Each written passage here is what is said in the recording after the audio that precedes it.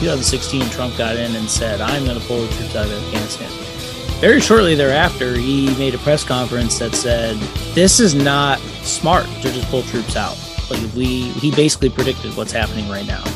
Welcome to another episode of the Carpe Fide podcast, where if the shoe fits, you wear it. And if the truth hurts, you bear it. I am Justin Gruber. And I am Jesse Gruber. And today we hope you will seize the faith. So on this episode of the Carpe Fide podcast, given the imminent cluster of chaos that is going on in Afghanistan right now, we wanted to take the time to bring on someone we've gotten to know recently, and it has been awesome. His name's John Cooper. And just thought we'd open up before we start talking about Afghanistan and a Christian perspective for Afghanistan. Our hope is that this time will be a time that will allow you to recenter your thoughts on a part of the world that has just taken a tremendous amount of attention recently, and for many reasons. And so it's had a lot of our attention for a while now, but really right now, and we need to have a good Christian perspective so that we can be praying appropriately and petitioning God accurately for what's going on. So with that, I would love for John Cooper to take a second here, sir, and you introduce yourself to us briefly, so we can know who we're talking to, and a man that has some good credentials as we're about to have this conversation for sure. Yeah, I'm John Cooper, not the skillet man guy. Which if you were listening, thinking either A, this is really awesome that they got John Cooper in here, but why are they talking about Afghanistan?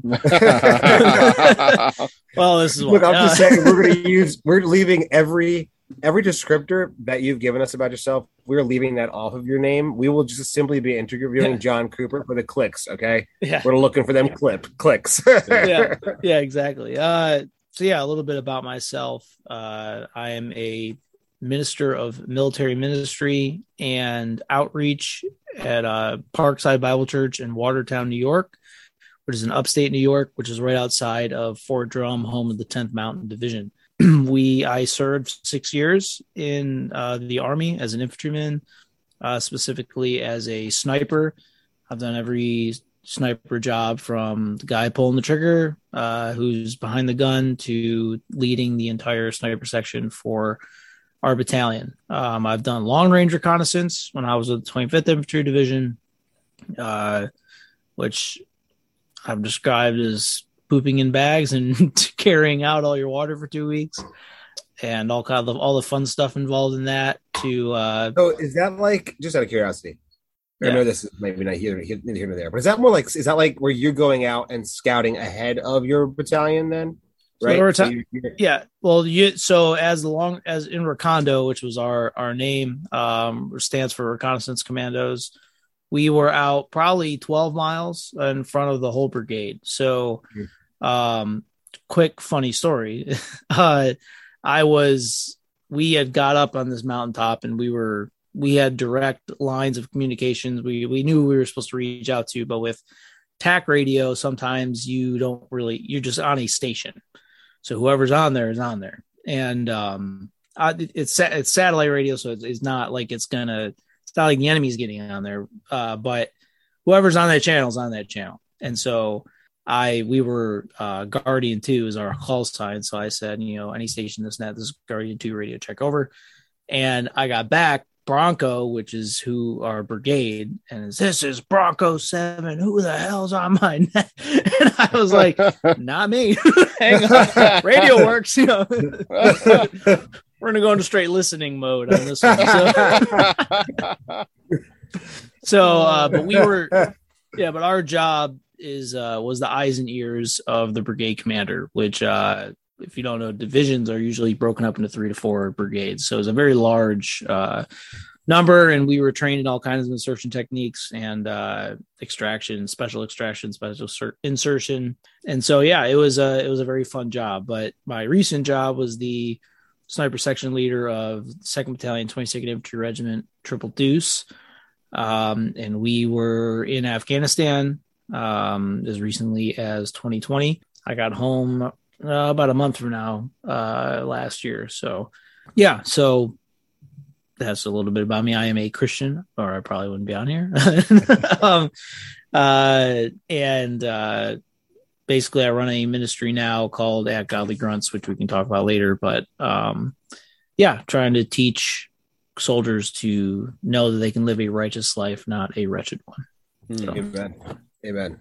So with that being said, you have pretty recent boots on the ground. In fact, that would put you probably on the ground for the last casualties of our interaction in Afghanistan, which I believe was February of 2020 was our last casualties. Our most recent casualties were February 2020 in Afghanistan. So you would have been there for that. And I think that this will just help us have some insight into the conflict that is going on and has been going on and actually is now honestly just it's probably the most frustrating thing to watch something you worked so hard for, which was a stable territory, just disappear in a span of 10 days, just disappear completely. And that's what we've seen in Afghanistan. So I thought, as we're going to be Christians and think about this, it's probably wise to have a good concept historically of going into this conversation. So just to remind everybody, we are less than a month away from the 20-year anniversary of 9/11. And that is really, while it is certainly not the beginning point of conflict in Afghanistan from an Afghan perspective, it is one of the chief milestones in our nation's history in the United States of our interaction with Afghanistan, particularly militarily. So I don't know. You know what's always probably good, people of our age, where were you guys when 9/11 happened? Man, I was in fifth grade. We were just starting classes. I remember they got the news. They actually let us all out around I was in a private Christian school. They let us all out to the flagpole, and we actually all prayed. The entire school prayed outside while we were waiting for our parents to pick us up. So. Yeah, I remember getting shoved into a basement because in Niagara Falls, New York, where I'm from, one of the thoughts was the next place they would hit was the power plant because it produces a large majority of power for the northeast of this country.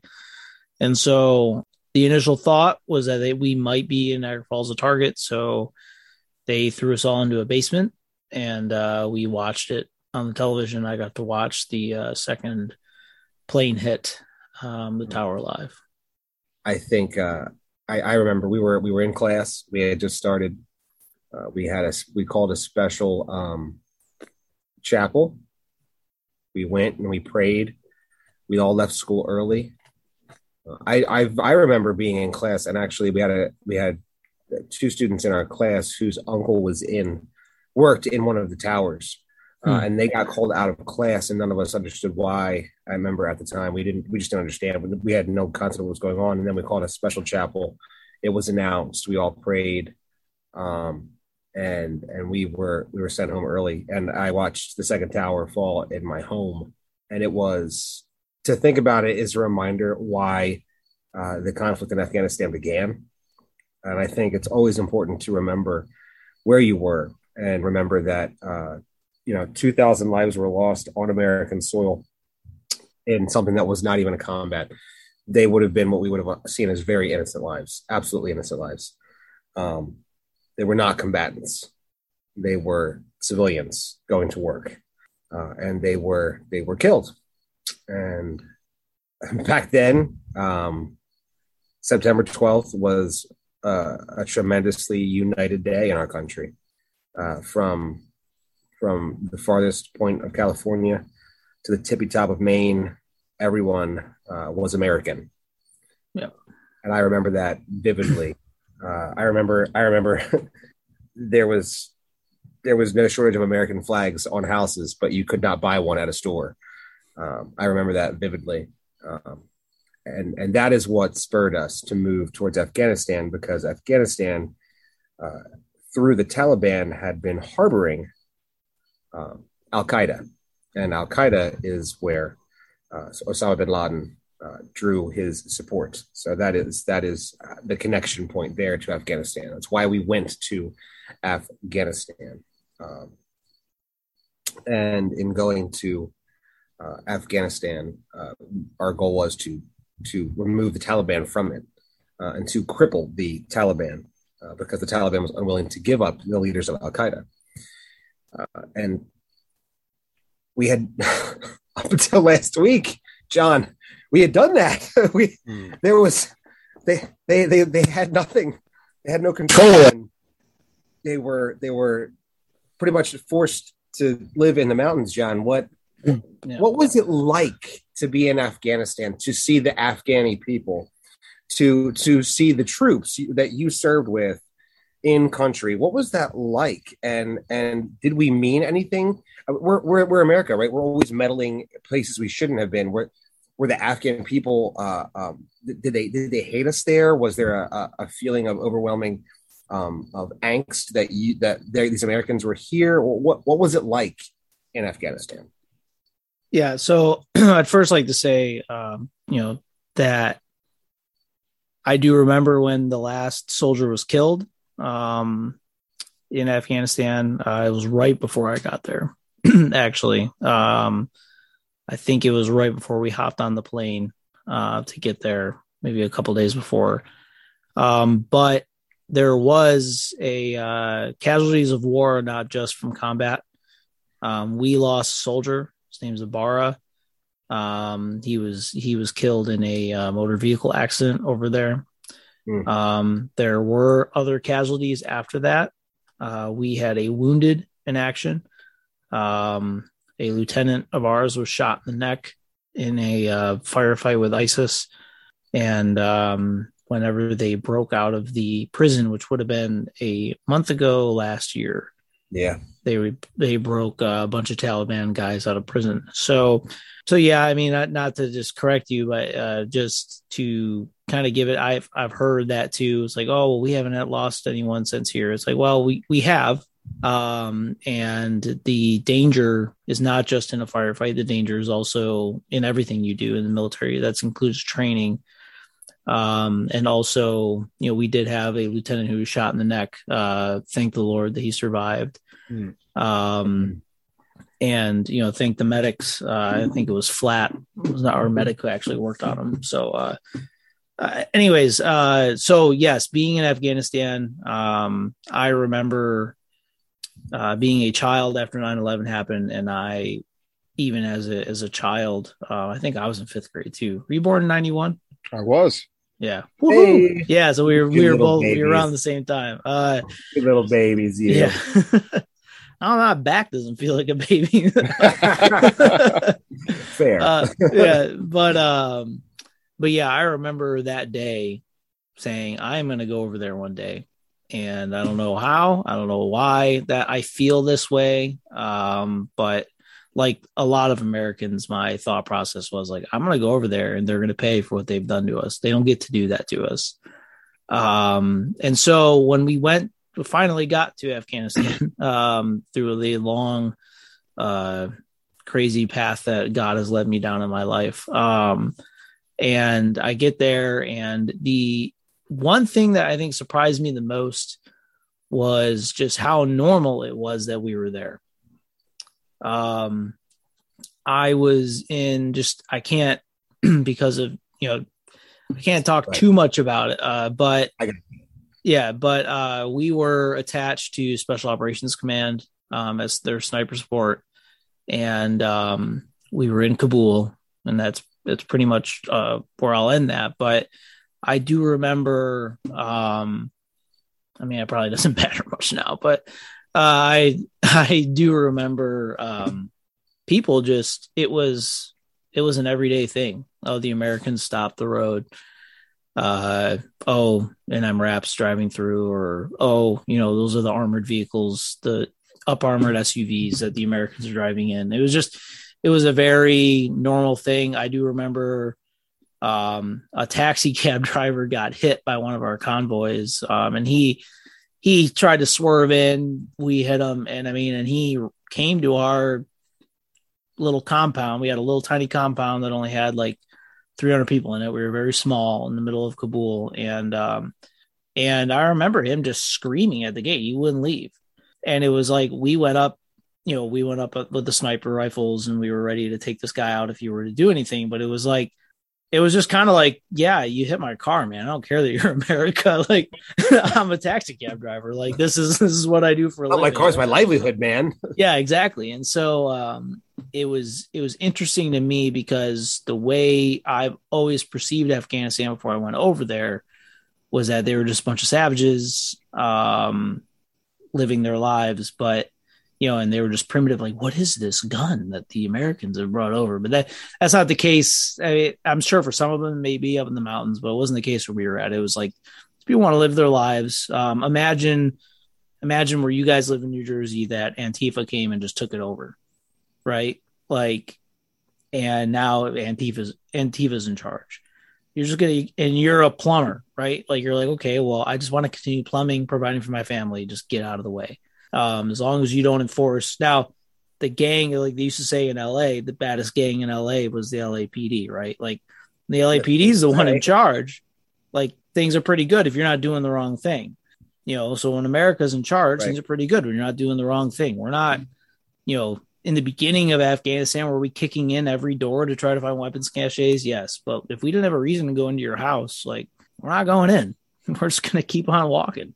So, but with the Taliban, as we're seeing now, that's not the case. So, they're going door to door. Yeah, they have a different mission. They have a much different mission. Yeah, and it's sad to see. Some of the videos have been released. I've been there; those exact places I was standing there, and it's very, very sad to see that just in 1 year. I mean, a year ago today, I could have been over there on that airstrip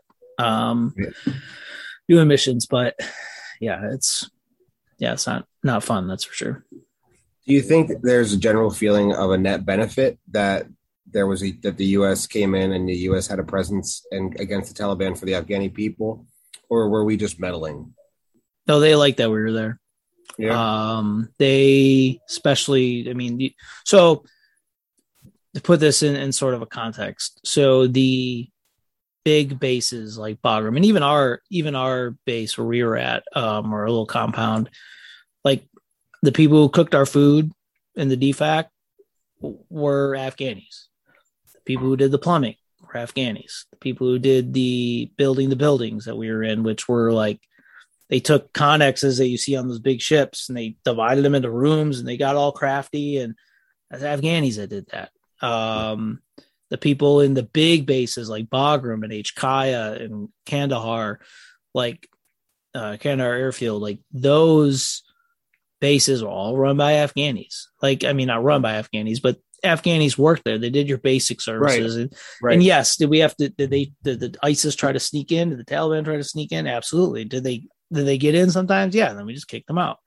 But us being there meant economic prosperity for them.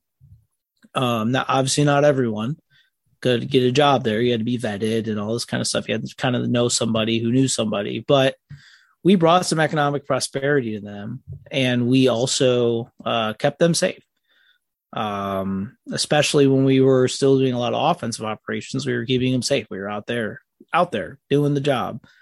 When the peace deal was signed, we had to pull back.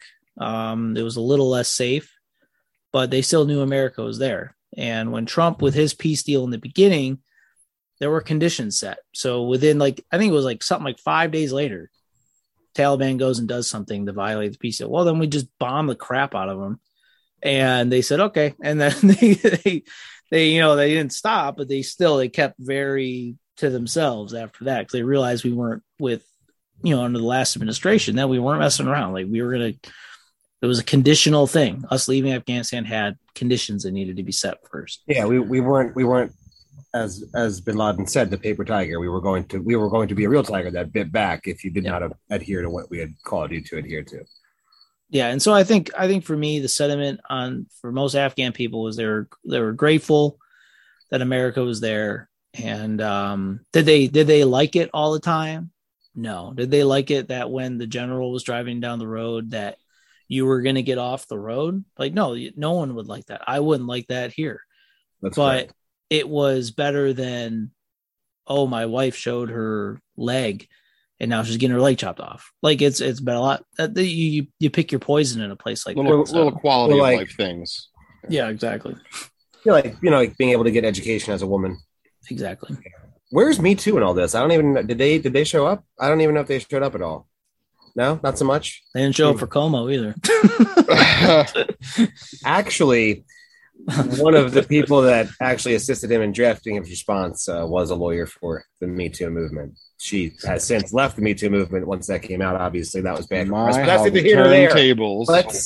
Let's not get lost. We are not focused on that. You keep your state's politics out of this conversation, John. It's cesspool. It's always been a cesspool. All right, that's enough of that.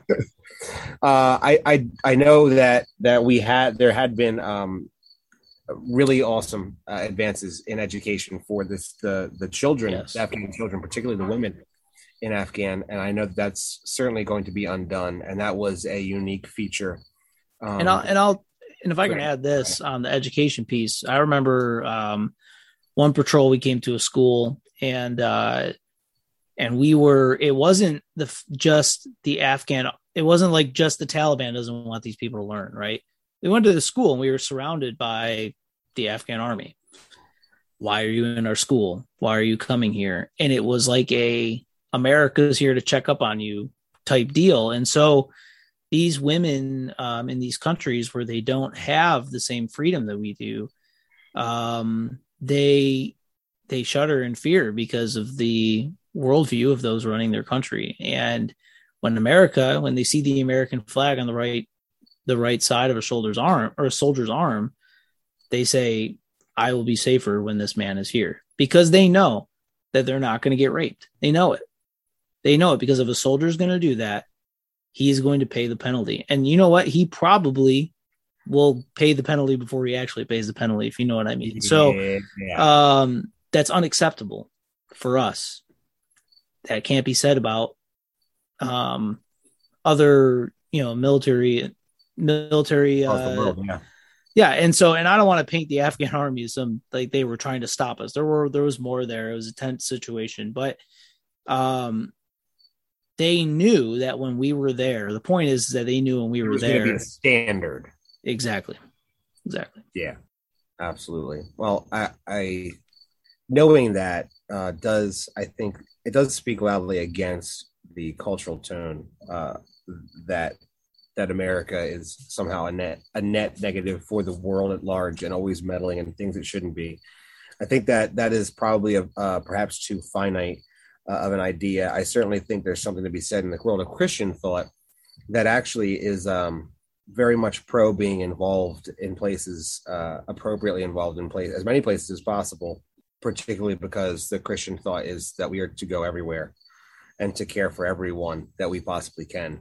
And I think that does kind of smack against perhaps an isolationist idea of the some political bents. I don't think isolationist is inherently what a Christian can afford to be. If he is, then I question what international missions has ever been for any country that's ever sent a missionary out. But that's kind of my thought there. I think it's important for us to be involved in places like this. And from what you're saying, I'm glad, because that is exactly what the American force should be wherever it steps. It should be a sign of security and a sign of safety, especially for those who are, I believe, as Psalms would say, destitute, poor, orphaned. It should be they should be a force of security and safety for them. So that's and fear, all good news. And fear for anyone who stands against it. Amen. Amen. Absolutely. So having that idea of the tone in the country, that there was seen as a net positive to the Afghan people, certainly it was a net. I believe clearly now, if just to take a 5-second pause, it was obviously clearly a net benefit for our country, considering the caliphate that was wiped out in just a couple of weeks of actual pushing conflict back in 2017, I believe. The caliphate was removed. We now are seeing the reinstallment of that caliphate almost just as fast as it was wiped out. And I think that it was obviously a net benefit that our presence was there and that we had pushed that back to where it was, given that 9/11 was a result of that caliphate existing in such a large way there. What are the needs and challenges that this area poses for our own country? Thinking about 9/11 and thinking about now, what kind of challenges does it pose for America to have this, and maybe not even just America, maybe also the Afghan people, maybe also the region in general? Yeah, I mean, I'm not a foreign policy expert, so correct. take what I say with a grain of salt. Yeah, we won't hold you. We won't hold you to that high of a standard. Yeah, but I have heard Biden's policy expert talk. So yeah, low bar, I guess. Low bar. So I'll start off by saying this: who do we fight in World War II? We fought the Japanese in Germany. If you are in the military, you are at a chance of being stationed in either place. If you in Korea, I mean, that's pretty easy when we fought Korea. Well, guess where you can be stationed? You can be stationed in South Korea. We have multiple bases there. And then a few years ago, when Trump was over there, we saw that. We saw our military presence over there on national spotlight. So when you think about the fact that we were at war with these countries, we devastated the Taliban when we first went in there, and we had a foothold. That was the goal, to get a foothold. So you look at these things take time. Excuse me. These are not, America comes and everyone's going to have a constitutional republic and everything's going to be wonderful, right? It takes time. It takes convincing. It takes the effort. I thought it was add water, get constitutional republic. I didn't know. Yeah, exactly. It's the holy water. The holy water. No, but if you listen to, and I had never known this until I listened to it. You listen to, I forget what podcast number it is, Jocko podcast. He interviews a General Nakamura, and he talks about his first combat action was doing patrols in Korea during the Vietnam War. So there were still combat operations going on 25 years later in Korea, or 20 years later, whatever it is. But you get the point. Like we've been there for 20 years, but we've been in these other places for far longer. And our presence keeps not just the places around us safe, but it keeps us safe here. I mean, Germany, though it was a whole different regime, Germany was the start of 2 world wars. So we said, you know what, we're going to be there. Well, our presence meant something there up until the 80s when the Berlin Wall, it was right 80s when the Berlin Wall came down. So, I mean, Cold War, yep. Yeah. So where we are, like we said before, there's safety, security, but there's also fear. And so in Afghanistan, when you have the Middle East is just such a mess, all of it, as we view it, it's just normal to them. They don't see. So the chaos of the tribal conflicts is something they've just learned to accept as normalcy, really. Yeah. Yes, exactly. And so when you say America needs to be somewhere to guard our interests, keep safe at home, it's more than just, okay, the Afghan people haven't, their lives are better. It's also, you haven't been attacked. Like, yes, have we had most of the terror attacks in the past 20 years, correct me if I'm wrong, were homegrown terrorists. And we're coming from other countries. So we look at the Boston Massacre. I mean, so like you think of these, you look at these things and it's because obviously we succeeded. That was the number one goal. Make sure terror stays over there. And from Afghanistan, you can have now a launching pad into whatever country you need to go into. Is there a terror cell in Afghanistan in Pakistan that DevGru gets to go in and kill? Well, guess where your launching pad is? It's in Bagram Airfield. Fly in, do the mission, come back. Or Kandahar or Ishkaya, wherever you want to go, you have these stations, these big bases that you can launch into other countries, run your ops and come back. And so that is the mentality of why we were still over there. I be honest with you, when I was over there, my initial thought was, why are we over here? Because there's a lot of wasted time, there's a lot of wasted money. But when you start to see the bigger picture of things, you have to be somewhere. Afghanistan, we already have a foothold in, so why not Afghanistan? Yeah, there's also, I don't think people realize the amount of information gathering that can happen when you have forward operating bases that are that far, that are literally, you're able to literal rub elbows with those that are plotting and planning terrorism. You can gather tremendous amounts of information that when we cede that ground right back to them, we literally are giving up the access to the information that actually allows us to maintain the safety and security that by God's grace we have had since 9/11. That's something that I don't think people consider well, but that's another factor that we lose when we simply walk away from something like that. And on top of that, it's just right. So obviously, these are big challenges. These are big challenges that when we don't follow through, maintaining the what we would call a relatively minimal force in country there. Obviously, these are pretty important things. These are pretty important challenges that arise when we don't do that. But as we have laid out, probably what's more, I would say, a cultural and pragmatic understanding. When we bring that into the Christian realm, how should we as Christians look at this, unpacking these ideas that we've thought, and what do you think? How do you see the Christian perspective needing to be formed around these ideas that are going on in Afghanistan? Do you think I could back up for one hot second? You go ahead and back up, buddy. I just want to back up. Turn on the sound. Beep beep. Back it on up. I had no idea what sound was going to happen. That's a big truck backing up. No, I get it now. Okay. No, so we discussed a bit of the history, but we didn't really accurately capture or snapshot what's going on right now, right? So we've had 3 administrations saying, okay, yeah, we're going to get troops out of Afghanistan. We're going to get troops out of Afghanistan. Then we've got President Biden coming in. Oh yeah, no, we're going to get the troops out of Afghanistan. What went wrong this time? What went wrong with this attempt, and what has that led to now? Like, you mean because he actually did pull the troops out of Afghanistan? Yeah, I was going to say kind of like what went right in the sense of him getting them out, but no, what went wrong was the fact of how he went about it. Trump ran in 2016, Trump got in and said, I'm going to pull the troops out of Afghanistan. Very shortly thereafter, he made a press conference that said, this is not smart to just pull troops out. Like he basically predicted what's happening right now.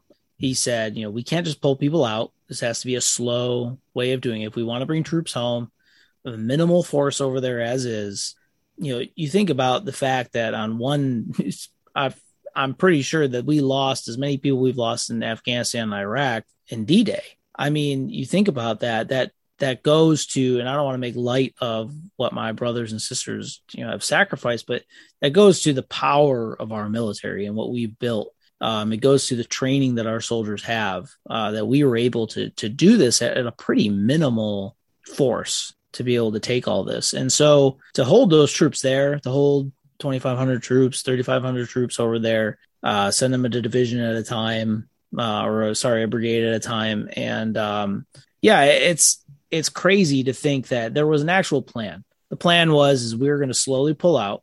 We're going to keep special operations and air power in there, and we are going to keep a foothold in Afghanistan, but a very minimal foothold. And that was we'll make a deal, but we will enforce our side of the deal. That was the plan set forth by Trump. I didn't agree with that plan personally, but that was the plan that was set forth. Now what we see is I'm just going to get them out of there, and we're just going to leave. Bagram Airfield, from people I've talked to who were there, said literally it was overnight. Wow. They left the doors open, and the Afghan workers came the next day, and no Americans were there. Everyone was gone. And so if you're going to leave, is that kind of what you have to do? So that way the Taliban doesn't have a head start on you? Sure. But you literally just left. You didn't tell anyone you were leaving, and you were gone. And then we had our last remnant, I guess you could say, was in HKIA, which is the Afghan airport. And I mean, you saw the videos. I mean, people are hanging on to aircraft, and they're falling to their death, just like we saw on 9/11. It's the same image. And it's a shame that it happened. And I mean, I was listening to the news today, and they were saying that not only did they pull all the troops out, and they pulled all the contractors out, and they wouldn't allow contractors to help them work on the aircraft that we left them to have. So literally the Afghan maintenance people that are working on these aircraft had a Zoom call to try to fix their aircraft. I mean, it's an absolutely absurd. And to point it to scripture is in Luke 14:31, we see, or what king going out to encounter another king of war will not sit down first deliberate whether he is able with 10,000 men to meet him who comes against him with 20,000. And so who doesn't count the cost? Who doesn't sit there and say, because the point of the scriptures, who doesn't just sit there and say, what's this going to cost us? Is it worth it? And when we see that, when we promised our allies that we would help them, and then we just leave, what is that? What message does that send to Taiwan right now? Who the communist, the Chinese Communist Party is lying in wait, and they're like, "Oh, America's not coming." America had a foothold, and they just left. What does that tell our allies across the country? This is literally what China just put out on their end of things. Was basically that, "Hey, Taiwan, we're coming for you," and China will. What's America to do? They're not going to protect you. You know what? I don't know. I'm going to make sure I don't get off that outline too much because you're talking about things that really tick me off. So did that catch you up, Jesse? Does that give us a more accurate picture of what's currently happening? Yeah, I think that's good. I just thought it would be a good thing to recap. Yeah. Absolutely, where we are before we start getting into the nitty gritty of how we should think about it. Correct. So we basically just up and left. We have left. Even that you're right, John. It's surprising with the contractors that we've also pulled out all of our contractors. It was always kind of understood that even if we were to pull out our actual military force, we would be able to still fund some contractors to stay behind, again, to keep a forward operating base more or less, so that we could have a foothold if needed immediately in an easy fashion, and to have all of that just gone gives these people that we were training, but we were training them at this whole time. We've been training them with the support, right, of contractors and military force, and then it's like, okay, well, we've trained you, so see you later. It makes the situation there now incredibly dicey, and what we've seen is probably not that hard to expect once you have that information, which is basically the Taliban coming. And what I believe has just been about, it's just under 2 weeks, it's pretty much taken back the vast amount of the territory they had. They're actually moving towards having more territory, it looks like, than they had previously, which is crazy. But how should we as Christians understand this? What is the Christian response for the conflict in Afghanistan? Is there a way to see that with the lens of Christ? Yeah, and I think that seeing it from a Christian worldview, seeing it through the lens of Christ, starts with Genesis 3, where we see that sin is in the world and that people are going to act evil because our hearts are inclined to evil. And so people who don't have the restraint of Christ, the restraint of God's word, are going to act this way. And I think that the Christian response is not to, form the next crusades and go over there and slaughter all of the Taliban, which is what, the unrighteous part of me wants to do in my righteous anger. But yes. What it is it's prayer. And it's calling our leaders to, in my opinion, to be responsible for what they've allowed to happen. They own this. I have personal friends over there right now. Personal friends who have died as the Taliban have come through, because they worked with Americans. They worked with us, and some that, we still, are working to get out. And, I've shared that with you guys offline, but it's a dark thing. But I think how we can pray is number one, we can pray for the people of Afghanistan. Number two, we can pray for the Taliban. We can pray that they repent of their sin, because we were, such were some of you, right? That's what Paul says. We are sinners as well. I can never imagine doing that much evil to someone, but I also know that it is only God's grace in my life that I can't imagine doing that. And so I think we can pray for the Taliban that the gospel will go forth. And I think a lot of people, they don't understand that verse. And I don't think the Holy Spirit through Christ, or Man, I'm messing up all over the place. I'm You're fine, buddy. You're fine. Christ. There we go. Was saying that we need to pray for the well-being of our enemies. That we need to pray that they repent of their sin, and that we need to pray that they seek the gospel. But at the same time, Romans 13 is something that's always brought up. The righteous sword and God's wrath will be poured out on those people if they do not repent. And even if they repent, there are times where you have to pay the piper. And that is what's going to happen to the Taliban. Eventually, it may not happen today, it may not happen tomorrow, but eventually those people will pay the price for what they've done. And we need to be praying. David prays imprecatory prayers. And I know I was posting some of those out on our day of prayer that we had on the 16th. And just showing that God wants us to pray for that justice as well. Because you can't get the people out if you don't beat the evil back. And we need to pray. So pray that God would equip the hands of war for the Afghan commandos that are still over there fighting. The Afghan commandos and the pilots and the interpreters are the ones we need to really be keeping in prayer, because they have lists of those people, and they're going to find those people, and they're going to try to kill them. And they've already put out, there was Coffee or Black Rifle Coffee put out a picture from their reporter that got intercepted a text message somehow from them saying that they will burn the families. Like, they'll burn the families of those people. That is the evil that these people are willing to go to. And so how much more should we meet that with prayer, and that God would show his righteousness and his love towards people, but also that Christians would go to Afghanistan, or if they can't go, find something to help. And if that's prayer, that's prayer. But if you have some sort of way of helping, you can go with some missions agency. I'm sure there are missionary agencies that are spinning up right now to go to Afghanistan. So if that's what God's calling you to do, don't hesitate. Yeah. Honestly, if anyone's aware of those and you want to hit us up, we'll definitely share them out. Those would be some hardcore missionary groups. That's all I got to say right now. If they're spinning up the head in now, but God calls upon people to do some pretty crazy things. He sure does in his scriptures. Well, have you seen Dave Eubank out in Burma? I have not. Oh, you got to look him up. Dave Eubank, he runs a group called the Free Burma Rangers, and they came out with a documentary 2 years ago about them, but they've been in Burma, which is the longest civil war. And he was a former special operator, and he went over there, and he's been a missionary for, I think, over 20 years in Burma. Wow. And they are on the front lines giving aid, but they've also been to Iraq. They've also been to Syria. They go to Africa, and they give medical aid and run VBS. It's pretty much their mission. It's pretty awesome. You got to look them up. I will definitely do that. That's excellent. So there's people out there doing that work. Yeah, that's definitely. Awesome. There's an interesting thing. I mean, I saw those imprecatory psalms, the imprecatory prayers. I know them. I know Canadians who have prayed imprecatory prayers against their wicked governments for their disobedience and their unrighteousness. And, it's something that us nice American Christians don't really like, right? But we have to love justice enough, even when it doesn't look nice. Justice for the evildoer doesn't look nice.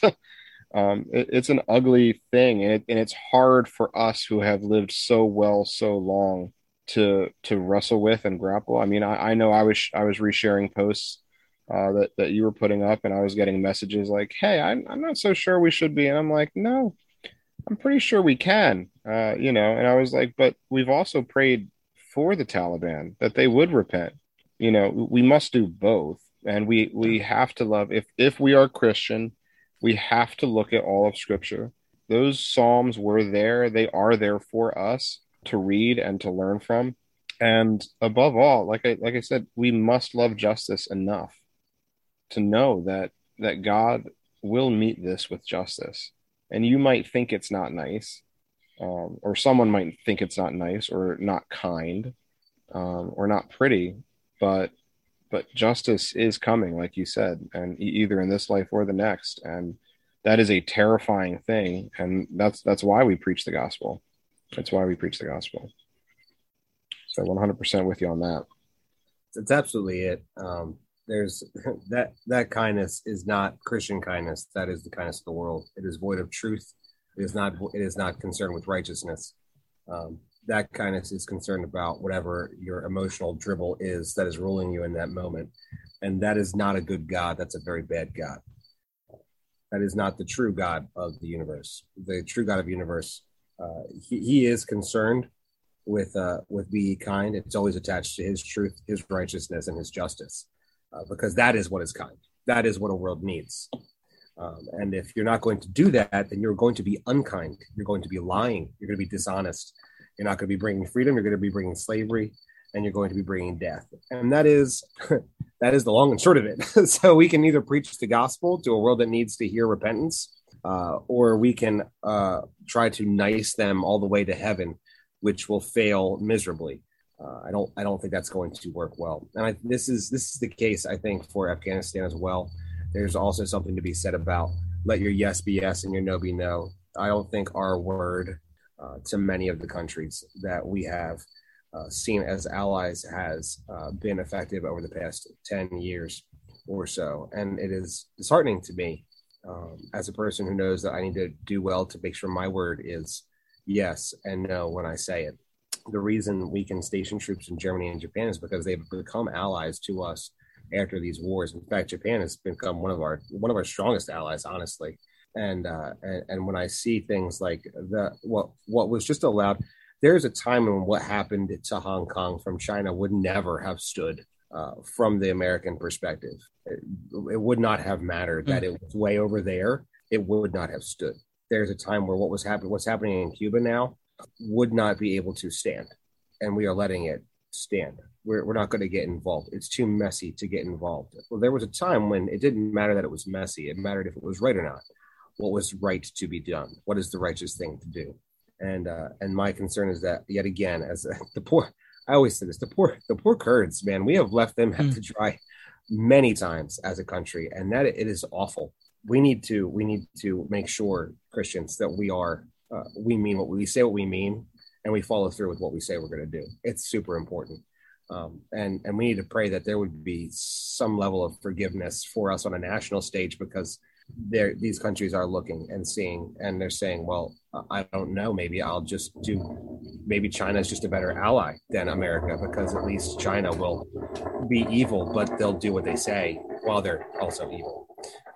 And I don't think that's good. That's bad. That's real bad for us. So we need to pray that there will be grace for us as a country in that. And we need to seek to hold, as John said, our leaders accountable for what they've chosen to do. I think that's a lot. I think we've given plenty of people plenty to think about in a very short time for us here.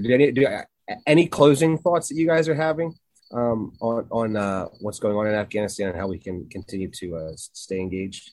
Yeah. Well, right before I give a closing thought, I just wanted to give a piggyback off of what you said, and it stuck in my mind because it's something I read 2 days ago. I'll read through the Proverbs every day. Is Proverbs 16:4, where it says, "The Lord has made everything for his purpose, even the wicked for the day of destruction."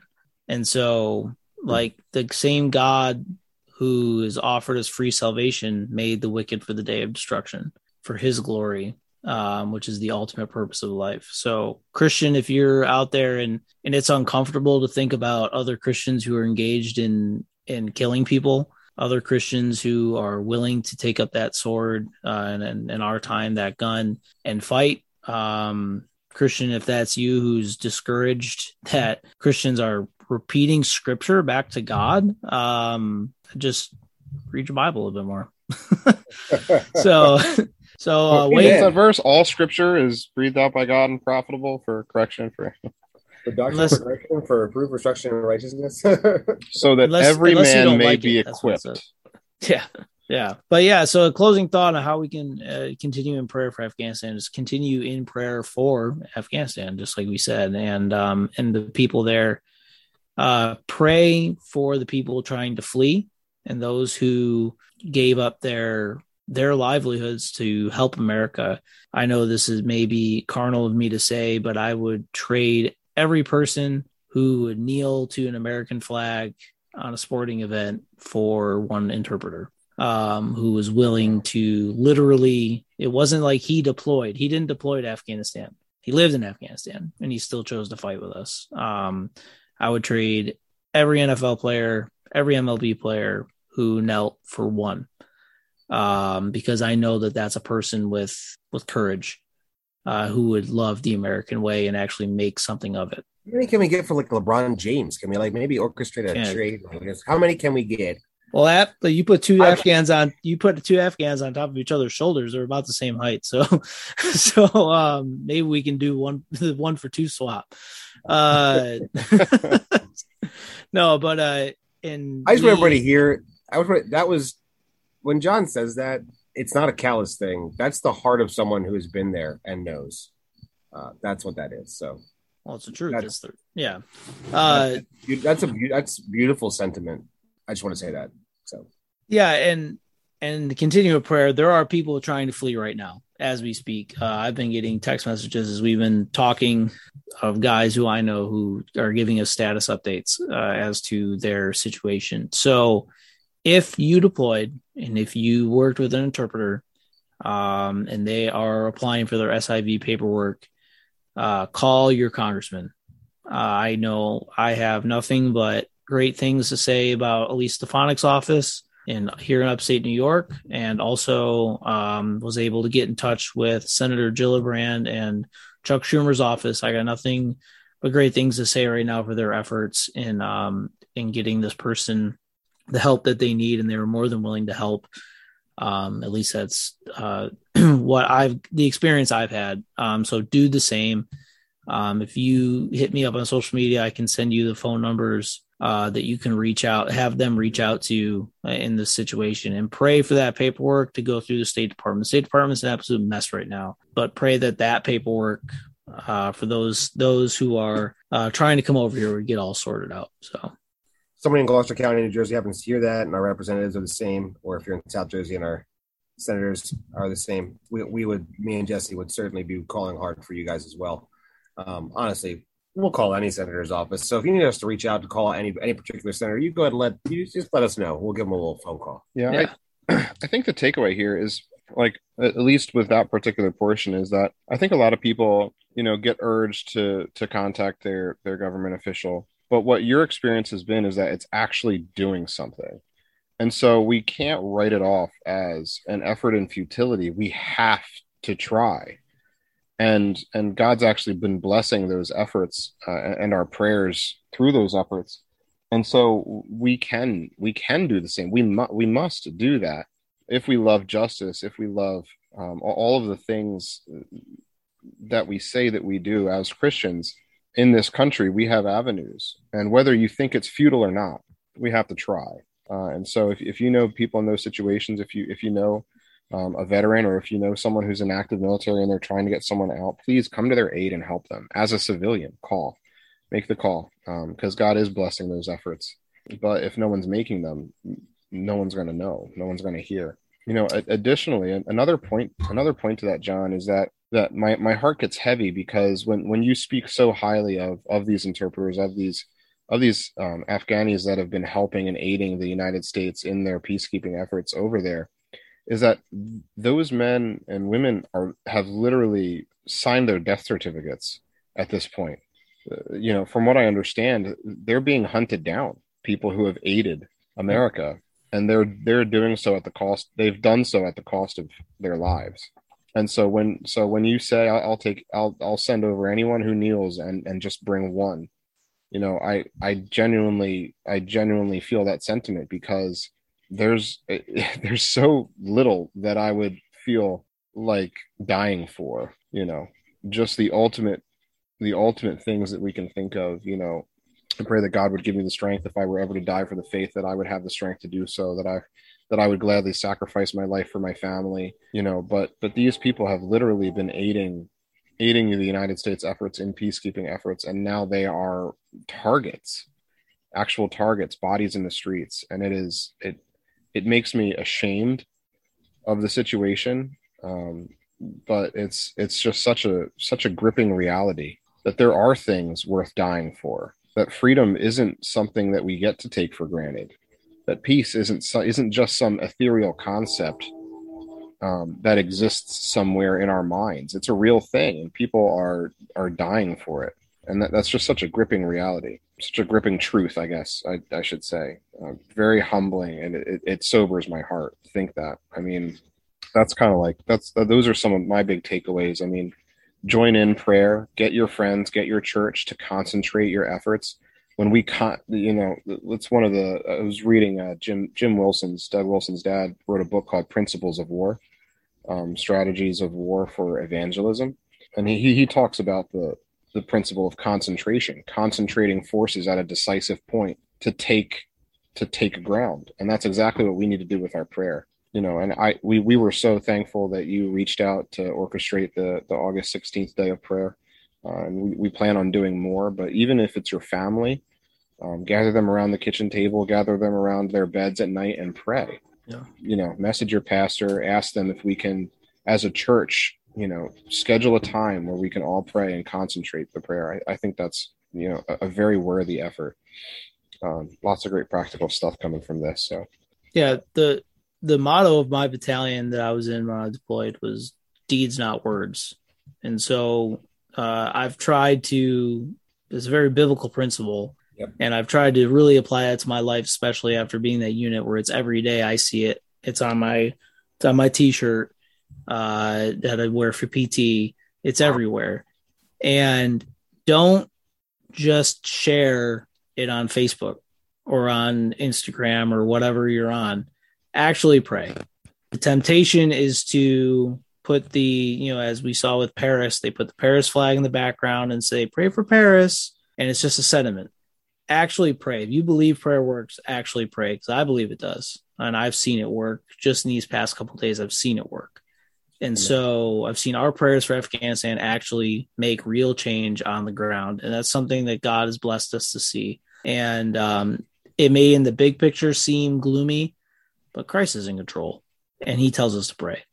And that's exactly what we're here to do. So if anyone from Triple Deuce is listening and knows me, they would be remiss if I didn't say deeds, not words at least once. Deeds, not words. So, I love it. Yeah. I love it. So we have been encouraged, I think, very much to have prayers up here.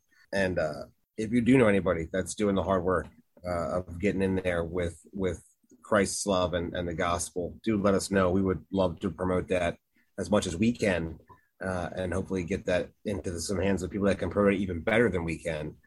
That would be our goal. So definitely listen to this with a critical ear to be sensitive how God is calling you to minister, Christian. That's the encouragement here. That is the hope. Christ is sovereign Lord over all of creation. This is all his.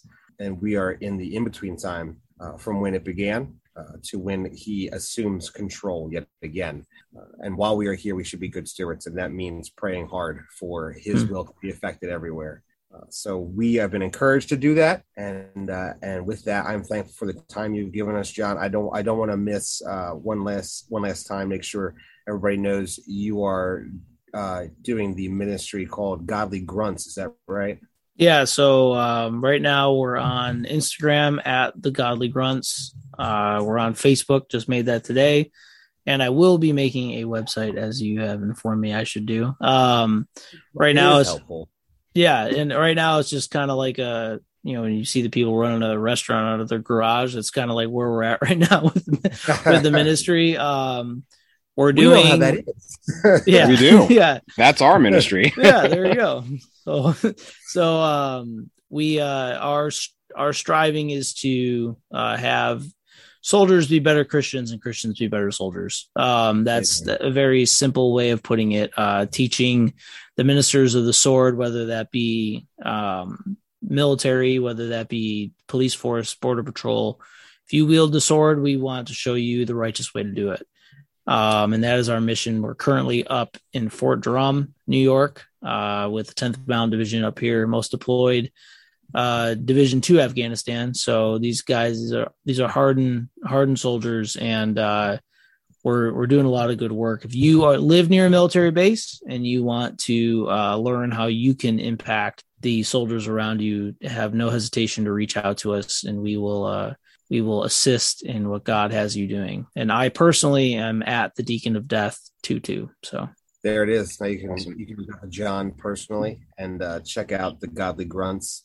Honestly, don't forget, Christian, even if you need to be a better soldier, both in the world and out of it, John's got lots of good stuff to say here. So we are thankful for you, John, and for your time here. And we hope that you have been very much encouraged this evening to Seize the faith.